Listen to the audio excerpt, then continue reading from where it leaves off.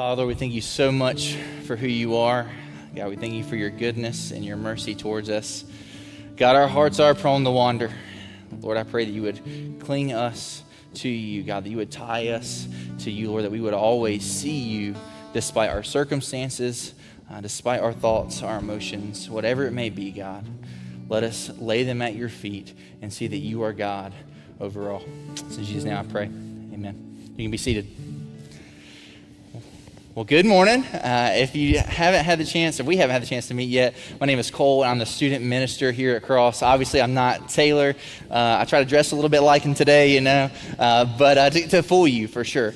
But I'm Cole, and so it's a pleasure to be able to be here with you this morning and diving into God's Word together. And so over the last month or so, what we've done as a church family is we've walked verse by verse through Paul's letter to the Philippian church.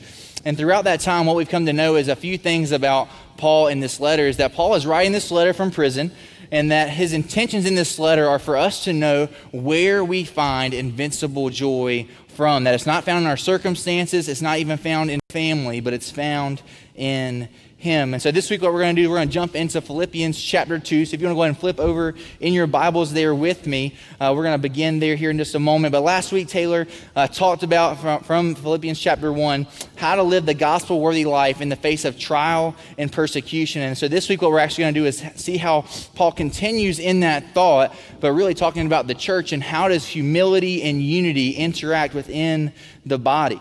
And so to kind of get us going in that mental space, I want you to think of maybe what you did yesterday. Some of you are like me, and maybe you did some yard work yesterday. It was a little bit cooler, so that was nice. Maybe you did some of that, but as well, you probably, if you like football at all, you probably gathered around a TV to watch college football. Now, this is the thing. Whenever we watch college football, if we're not doing it by ourselves, we enjoy doing it with other people who like the same team as us. Am I right or am I right? Right? You're not going to be an Alabama fan and go hang out at a Georgia fan's house to watch the Alabama game, right? Because all they're going to do is boo you down and be like, they don't want your team to win. And so, but rather what we do is we gather around other people that like the same team as us to really be able to celebrate or win or be in agony in a defeat, right? And so we gather around in unity around this common purpose that we both enjoy the same team, watching the same team win or lose. It's so easy for us to do that, but rather for us, it's harder sometimes to gather around what the church should be gathered around, and that is the gospel. And that leads us to our central truth for this morning, is that our unity in Christ leads us to unity and humility within the church. Our unity in Christ leads us to unity and humility within the church. And what we're going to do, we're just going to lay through really the first 4 verses of chapter 2 to be able to see this. And so if you'll look down at the scripture with me as we dive in, starting at verse 1. So if there's any encouragement in Christ, any comfort from love, any participation in the Spirit, any affection and sympathy, complete my joy, Paul says, by being of the same mind, having the same love, being in full accord and of one mind. Verse 3, do nothing from selfish ambition or conceit, but in humility count others more significant than yourselves. Let each of you look not only to his own interest, but also to the interest of others. Let's pray. Father, thank you so much for your word. God, we know that your word is truth, and to know you is to know truth. And so, Lord, I pray that today that your word would be as it always is, that it is living, sharper than any two-edged sword, dividing to our soul and our spirit. God, speak to us through your word this morning. God, let you be exalted above all else. It's in Jesus' name I pray. Amen. So the first thing that we do when we jump into this passage, the first thing that we see is that the church is united around the gospel. That the church is united around the gospel. And so to see that, let's look back down at verse 1 and 2. So if there's any encouragement in Christ, any comfort from love, any participation in the Spirit, any affection and sympathy, complete my joy by being of the same mind, having the same love, being in full accord and of one mind. So Paul here is calling the believers to think about what has been accomplished for them in Jesus. And so let's look at each of these things that Paul talks about, the way that he lays them out. So the first is this encouragement in Christ. Encouragement in Christ. Paul is telling the believers that they must look back to the greatest victory that has happened in their life. That their greatest victory wasn't accomplished by them, but rather it would be accomplished by Jesus. You see, through our sin, we have distanced ourselves from God. Our sin has created this great chasm, this distance that we could never make shorter or even bridge our way across of, but rather the Son would step down out of heaven into his creation and would live a perfect life and die a death that we deserve. See, Jesus deserved everything, but rather he took death in our place. See, that is the greatest challenge that we can ever face, and Jesus has accomplished and defeated that greatest challenge, and that should lead us to have encouragement not only in that challenge, but in every challenge we face day in and day out. You see, Paul, we must be reminded that he is writing from prison. A place for all of us that we would see a place of despair, turmoil, and hardship. But what does Paul have in these moments? He has joy. Invincible joy that is not dependent upon his circumstance, but is solely dependent upon Jesus. See, has joy because the gospel has continued to go out to the guard as he is there in prison, but also by people who don't even have good intentions about sharing the gospel. It is going out, and therefore his joy is being completed. So we have encouragement in Christ, his victory over our sin and our death, no matter whatever circumstances we have. And so encouragement in Christ. The second thing that he says is comfort in love. So jumping right back into the gospel, Paul is pointing us to the gospel in every single part of this passage. And so what we see is that in comfort and love, we have experienced an unconditional love. A love that is not based upon what you have done or what you haven't done, your greatest victory or your utmost defeat. Rather, it's solely based on the goodness of the Father. It's based upon his character. It's not based upon you and me, but based upon him. And see, in the gospel, we find comfort knowing that through faith in Jesus' death and resurrection, we are safe and secure with him forever. This is what Paul writes in Romans chapter 8. For if I am sure that neither death nor life, nor angels, nor rulers, nor things present, nor things to come, nor powers, nor height, nor depth, nor anything else in all of creation will be able to separate us from the love of God in Christ Jesus our Lord. Y'all, we have comfort in Christ because he has perfectly atoned for our sin, and he holds us from now and to forever. It is perfectly secure. We have comfort in the fact that we no longer have to pay the penalty for our sin, but he paid it for us. We have comfort in love. The third thing that he says is that we have participation in the Spirit. See, this is this Holy Spirit that Taylor talked about last week that indwells each and every believer. And it is the work of the Holy Spirit in us that is continually transforming us day in, day out, the renewing of our minds that we might live for Jesus. The Holy Spirit is convicting us of sin. He is bringing to remembrance scriptures that we have memorized, scriptures that we have studied for the betterment of ourselves becoming conformed to the image of Christ. And so every believer has been sealed with this Holy Spirit as a promise of the inheritance that will come in glory. Ephesians 1 says this, in him you also, when you heard the word of truth, the gospel of your salvation, and believed in him, were sealed with the promised Holy Spirit, who is the guarantee of our inheritance until we acquire possession of it, to the praise of his glory. See, every believer has partnership through the Holy Spirit. We have a guarantee, but also this affection and sympathy that he begins to talk about. This affection is what he's already talked about in this encouragement and comfort in Christ. We have felt God's love. We have felt his affections for us, and that while we were sinners, Christ would die for us. He would lay out his life, and this sympathy could really be interpreted more like as mercy, that we would not get what we deserve, that God would withhold his wrath from us. In Christ, we have experienced the fullness of God's mercy because we deserve his eternal wrath, but yet we get the love of the Father, and this is what spills over into our earthly relationships. So here we see Paul pointing the Philippian believers to remember what they have in common, and that is Christ. Christ is what unifies them. And so from here, we can truly see that when Paul was writing here, he wasn't questioning these if statements. So if there is any, he's not questioning them, but rather he is saying that they are markers of true assurance of faith. See, having encouragement in Christ, comfort in his love, participation in his Spirit, feeling the affection and the mercy of God are realities for each and every believer. There is no questioning it. It is assured. They are guarantees. It's as if this afternoon you're going to go out. Maybe some of you are going to watch your favorite pro sports team. For me, it's the Panthers. I know we suck. It's okay. All right. But you know, like with every pro athlete, when they step into their locker room, there's probably a few things that they have. They step in and they come into their locker room to have their locker with their name on it. Right? It has their name, their number, and then in that locker is their jersey. that has their name on it. And then they walk out onto the field to hear their name called. Even if they sit on the sidelines, their name is still put up on the big screen, and people are cheering for them. These are guaranteed things that will happen week in, week out for these pro athletes as they step onto a field, as they step into a locker room. But the thing is that if you're not on the team, you don't guarantee that. You're not guaranteed that. You don't get that treatment. Me and you don't walk into those locker rooms and see our name on a locker. We don't walk into those locker rooms and see our name on a jersey. We don't walk onto the field and hear our name shouted out above the speaker. The players are guaranteed that. In the same way, we as believers are guaranteed every part of this that Paul is talking about for us in the gospel. It isn't an if, but it is a guarantee. See, the believers had to be reminded that they must be grounded first in the truth of the gospel.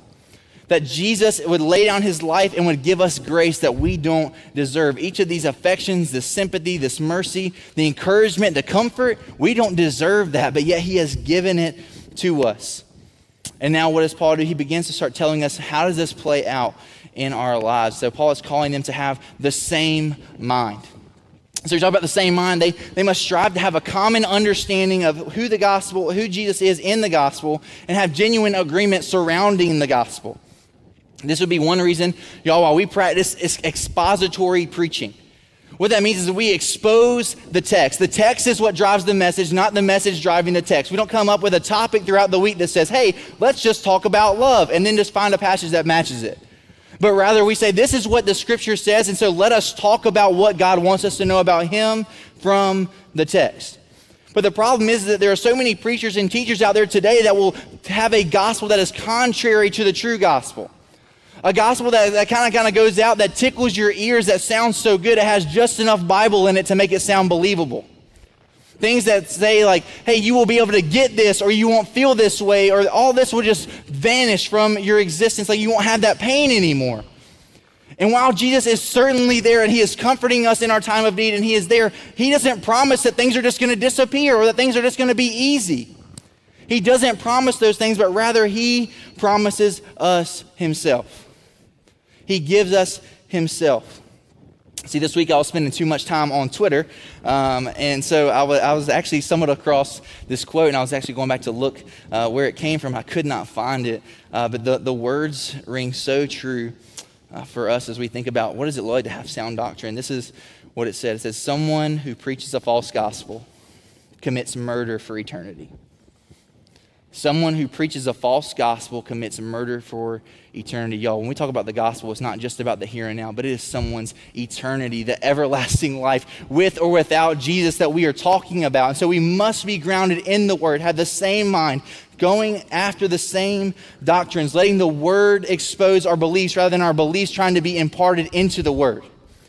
The scripture has the final authority. Being of the same mind is knowing that there is only one true gospel and its implications for our lives. It isn't simply just a here and now issue, but rather it's an eternity issue. The second thing that Paul calls us to have, not just is unity in the same mind, but that we would have the same love. This is an agape love. This is, if you've been around the church, you've heard that word probably. And so one of the things that we have to know about this love is that it's not based upon emotion. It's not purely based on just your emotions that you have, but rather of will. It's not one of preference, but it's one of devotion. It's one that is there no matter the thick and thin. This means that we treat each person equally no matter the circumstances that we come in contact with, no matter the belief system, no matter the hurt that you felt from them, whether it's in or outside of the church. We extend the same love and affection to each and every person, and that's hard. Am I wrong? It's difficult, right? When someone hurts our feelings, we don't want to be very nice to them. It's not our natural tendency. But even this week in our student ministry, we're walking through the book of Acts, and so we talked about Acts chapter 10. And in Acts chapter 10, what we really see is Peter has this moment where he has this vision from God, and he goes to see this man named Cornelius who isn't a Jew. And what he sees is that in the gospel, God has no partiality, meaning that it is for all people everywhere. No matter what they look like, sound like, whatever it may be, the gospel is for everyone. We cannot have partiality. We cannot be prejudiced towards others. James, the half-brother of Jesus, didn't even believe Jesus was the Messiah until after the resurrection. This is what he writes in his letter in chapter 2. He says, if you really fulfill the royal law according to the scripture, you shall love your neighbor as yourself. You're doing well. Hey, good job. Pat yourself on the back. But verse 9, but if you show partiality, you are committing sin and are convicted by the law as a transgressor. It doesn't matter if you love some people the right way. You have to love all people the right way. You have to love like Jesus has loved you. That spills out no matter the circumstances or anything like that. We must be of the same love. The next thing he talks about is being of one accord. Being of one accord. And when he talks about being of one accord, what that looks like is that we are united in purpose. That our purpose is the same. That purpose is to glorify Christ both here and now as we receive the gospel, but then also in taking the gospel to the nations. See, each and every believer is called to be a part of this, to be on mission for Jesus. There is no sideline Christian. You're always in the game. You're always on mission. You are called to be united in purpose, on mission with God as he seeks to have us proclaim his gospel to the ends of the earth. And that's exactly what he calls us to do in Acts 1:8. Our students could probably recite this out to you like that. We've said it every week the entire fall. It says that you will be my witnesses in Jerusalem, Judea, Samaria, and to the ends of the earth. We are called to be of one accord on one mission with one purpose, and that is to reach the world with the gospel. And the last thing he says right here is that we would be of one mind. This is almost forming the full circle. That what would happen would be is that we would have the same mind and sound doctrine. We would have the same love and loving others the way Christ has loved us, and we would be on mission, have the same purpose together, but now that it would come full circle and we would truly be united. See, this is the unity that Paul desires for the Philippian church, but then as well for us today to experience and to have. Unity built upon the gospel is essential, y'all, for not just our life, but the vitality of our life and the vitality of the church. If we're not surrounded by the gospel, if we're not coming together around the gospel, we come for a broken foundation. And this is exactly what has kind of happened in our society, in our church culture. We've allowed preferences within the church to kind of get up and in our face. While we're all entitled to our own preferences, preferences oftentimes lead us to disunity, and far too often that leads to a bigger division and split. See, instead of longing to have all things in common and to love each other and to be on mission together, we elevate our preferences to the object of our worship. They become our idols. It's not as if we have a gold calf up here, but rather it's the things that are in our thoughts and our minds and that play out in our actions that now become our idols. These preferences do. Let's give a couple of examples of what this may look like. It may be that you don't like, or maybe the music isn't upbeat enough. Maybe it's not going to fill your soul enough by having the drums hit hard or whatever it may be. Maybe you don't like that. Or maybe you're on the opposite end of the spectrum and you want it to be more soft and you want it to be more hymn-based or whatever it may be. And to that I would say yes and amen to both. Right? But what happens is that when we elevate our idols or we elevate our preferences to the object of our worship, we begin to say, okay, instead of all of us gathering together, what we're going to do is we're going to form two different services with two different preferences. Now what happens is functionally you have two churches meeting in one location. Because you'll never once step foot in the opposite preference that you enjoy. I've lived in that, I've seen it, and I've seen the havoc it wreaks on churches. It's difficult. No one wants to ever comply. No one ever wants to be willing to go to the other service, to understand the other side. You know, we have to, as older believers, look to the younger believers and ask, why do you want it this way? Why? Like, what about this encourages you? And then for us as younger believers in our faith, we have to ask, okay, well, why do you enjoy this? What makes this so special? And then how do we come together to unify around the gospel despite our differences in preference? We cannot be two churches meeting in one location. We must be one church meeting in one location. Or maybe it's something like this. Maybe a sermon steps on your toes, right? That happens a lot, especially when you actually preach the word. It hurts. It's not easy sometimes. But what happens is maybe with our preferences, we don't want it to be very harsh. We don't want people to step on our toes. We don't want sin to be brought to light. And so what happens is we begin to gossip about the things that are being talked about in church, the scripture that's being preached. That's too harsh. I don't want that. Maybe I should go somewhere else. Rather than gossiping, what we should do is really set ourselves under the authority of scripture and say that scripture has the final say, and my feelings, they can go out the window. Because my feelings ultimately a lot of times lead me to lies. things that are not true, but God's word will always remain true. We must submit ourselves to the authority of Scripture no matter how much it hurts. Or maybe it's even that we let our preferences of dress be what happens, and we start pushing people away who don't look like us, dress like us, whatever it may be. And what happens is the church becomes a social club and not the church. Should it never be so? We should want people that look completely different than us, people who dress differently than us, because we are all united around the gospel. See, these things should never be so. We should never have moments where our preferences elevate to what is ultimate. Jesus is the only thing that is ultimate, the only person that is ultimate, not our preferences. You see, Philip Melanchthon said it like this, talking about a division in the church. He talked about how wolves would fight dogs. There's a battle to be played. And so these wolves, what they do is they send out spies to see what's going on in the dog camp. And as these spies go to the dog camp, they begin to see there's a lot of like little yappy dogs. Y'all know what I'm talking about, them little chihuahuas. Yeah, y'all there? Like the dogs that nip at your heels, and they're like, man, I ain't really worried about all them. And so they're kind of continue to look, and so that now they begin to see these bigger dogs. Right? They see the mastiff, they see the husky, they see even the chocolate lab that you all love, and the golden retriever that we all love. And so they begin to see these bigger dogs, and now they begin to say, well, maybe there is going to be a fight.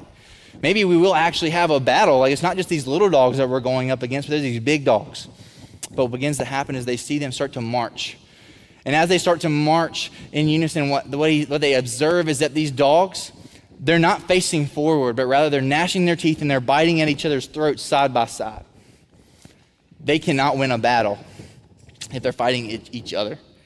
And the sad thing is that's what the church can oftentimes be like, where we begin to fight each other rather than fighting against the enemy of sin and death and proclaiming the gospel. We get so caught up in preferences to where we fight each other rather than being all in on the gospel.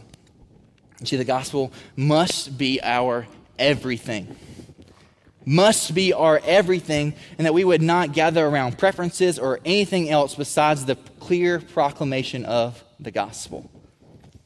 So we must be united around the gospel. Let's continue reading in Philippians chapter 2, starting at verse 3. Do nothing from selfish ambition or conceit, but in humility count others more significant than yourselves. Let each of you not look only to his own interest, but also to the interest of others. Point number 2, the church serves others in humility. The church serves others in humility. You see, this unity that Paul is writing about has a clear outworking in our lives. He says that we are to do nothing from selfish ambition or conceit. That means we do nothing for the betterment of just ourselves. We don't build ourselves up. We don't stand up on a platform to make ourselves be elevated. We don't try to feed our pride. We can't let our pride blind us into making a name for ourselves. When we live for a name for ourselves, what we begin to do is what Spurgeon talks about, living in a vain glory. An empty glory, a glory that has nothing to do and has no part in eternity. A glory that will ultimately fail us and have no eternal significance, no matter how good it makes you feel. No matter how good it makes us feel.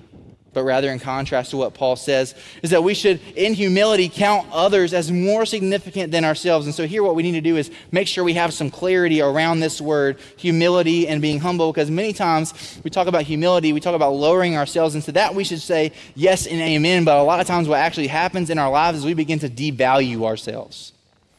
We devalue ourselves, degrading ourselves that we might not look so like we are high, but rather we would be low.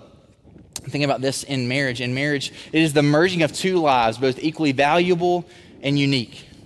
And while both individuals are individuals, they are united together through Christ. And they seek the good of each other. What happens is you take time to get to know one another. You take time to know how do you love one another. And so one of the ways this plays out, and a lot of times, I don't know if you've ever read this book, heard of this book, but it's like The 5 Love Languages by Gary Chapman. Okay, I was on staff with him, so I had to read it. You know, it's got to happen. But in that book, he talks about a couple of different love languages that we kind of come to see in our lives. And so there's things like words of affirmation, quality time, physical touch, gifts, all these types of things that we feel loved, the way we feel loved. But what happens is what's easy for us is to love people the way we want to feel loved.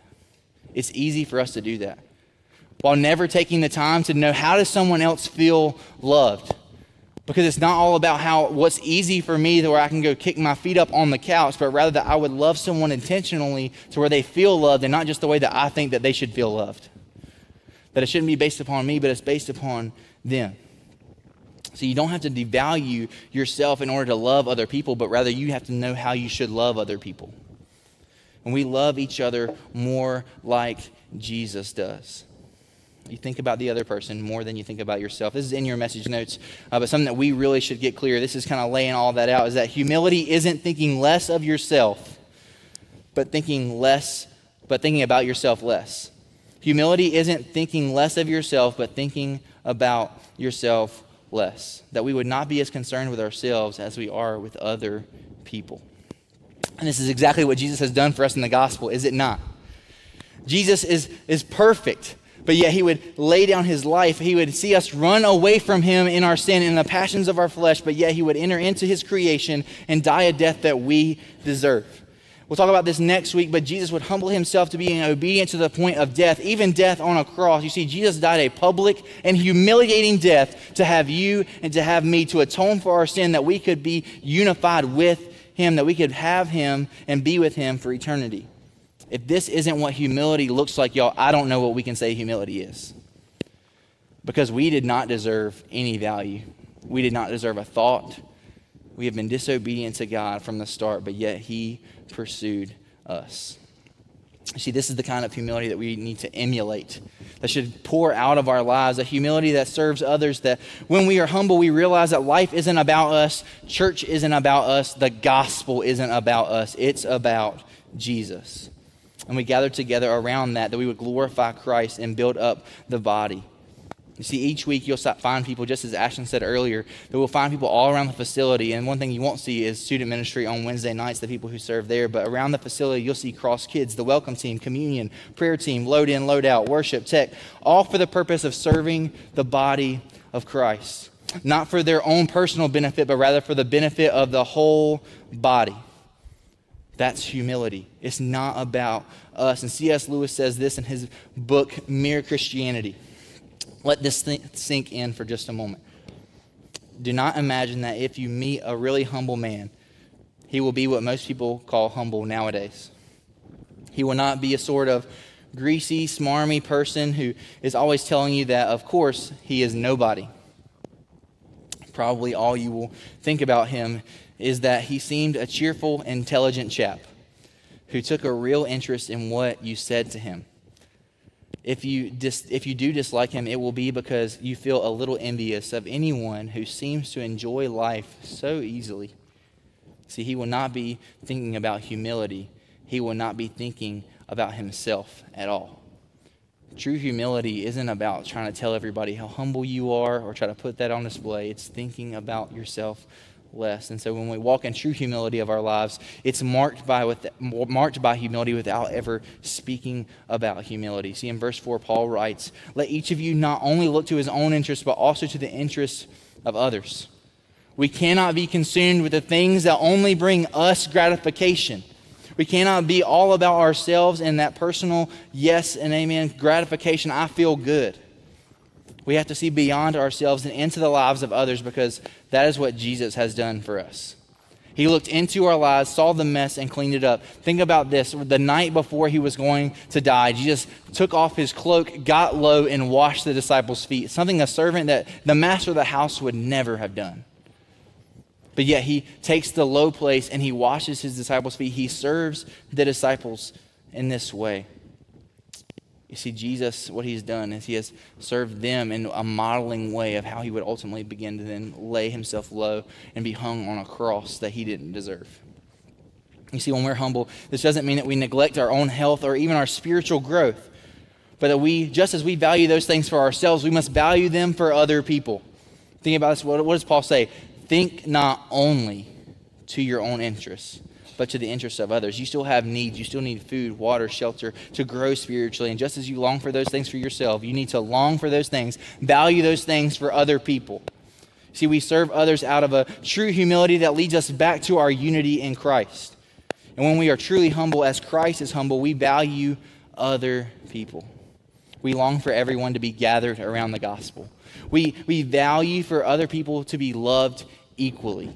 And we value for each and every one of us to be on the same mission, the same purpose of the gospel. Church, and unity in Christ drives our humility, and that same humility produces unity within the body.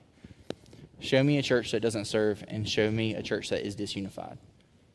Show me a church that shows love and affection by serving each other. Show unity. And so, as we begin to close this morning, we must realize that humility and unity don't just happen overnight, right? It's not that easy. It's something that has to happen as a result of the gospel, the Holy Spirit working within us to grow us in these areas of humility and unity. And since this is a grace of the Holy Spirit working in us, now we must think, how can we help cultivate this as the Holy Spirit works in us? There's 5 ways that I believe that we can do this. And the first is this, that we grow in humility by reflecting on the cross of Christ. We grow in humility by reflecting on the cross of Christ. See, when we reflect on the cross of Christ, we see that we were helpless, that we deserved no help, but yet Christ would do everything to win us back to the Lord, that he would bridge the gap, that in the cross he would die a death that we deserve.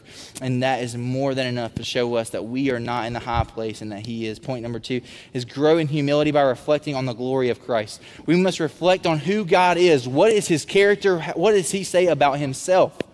That God is good, gracious, merciful, that he is all-powerful and all-knowing. God is a God that is distant from us. He is so much more powerful than us, but yet he is still so close and intimate with us. We must reflect on his glory. Thirdly, we must grow in humility by reflecting on God's word, which reveals to us Christ's humility and exaltation. What this means is that we must look at God's word to depend on who he says that he is rather than what an experience tells us. Because an experience may tell us that God is not near, that God doesn't love me, that he doesn't care for me. But God's word always points us back to the fact that he loves me, he cares me, and he is here for me. Our experience will lead us astray, but God's word will lead us to truth. The 4th way is that we grow in humility through prayer. In the New City Catechism, over the last couple of months, we've started to talk about this moment of prayer. And so I got to deal with one of these questions. And in prayer, what we saw is that it shows our dependency upon God.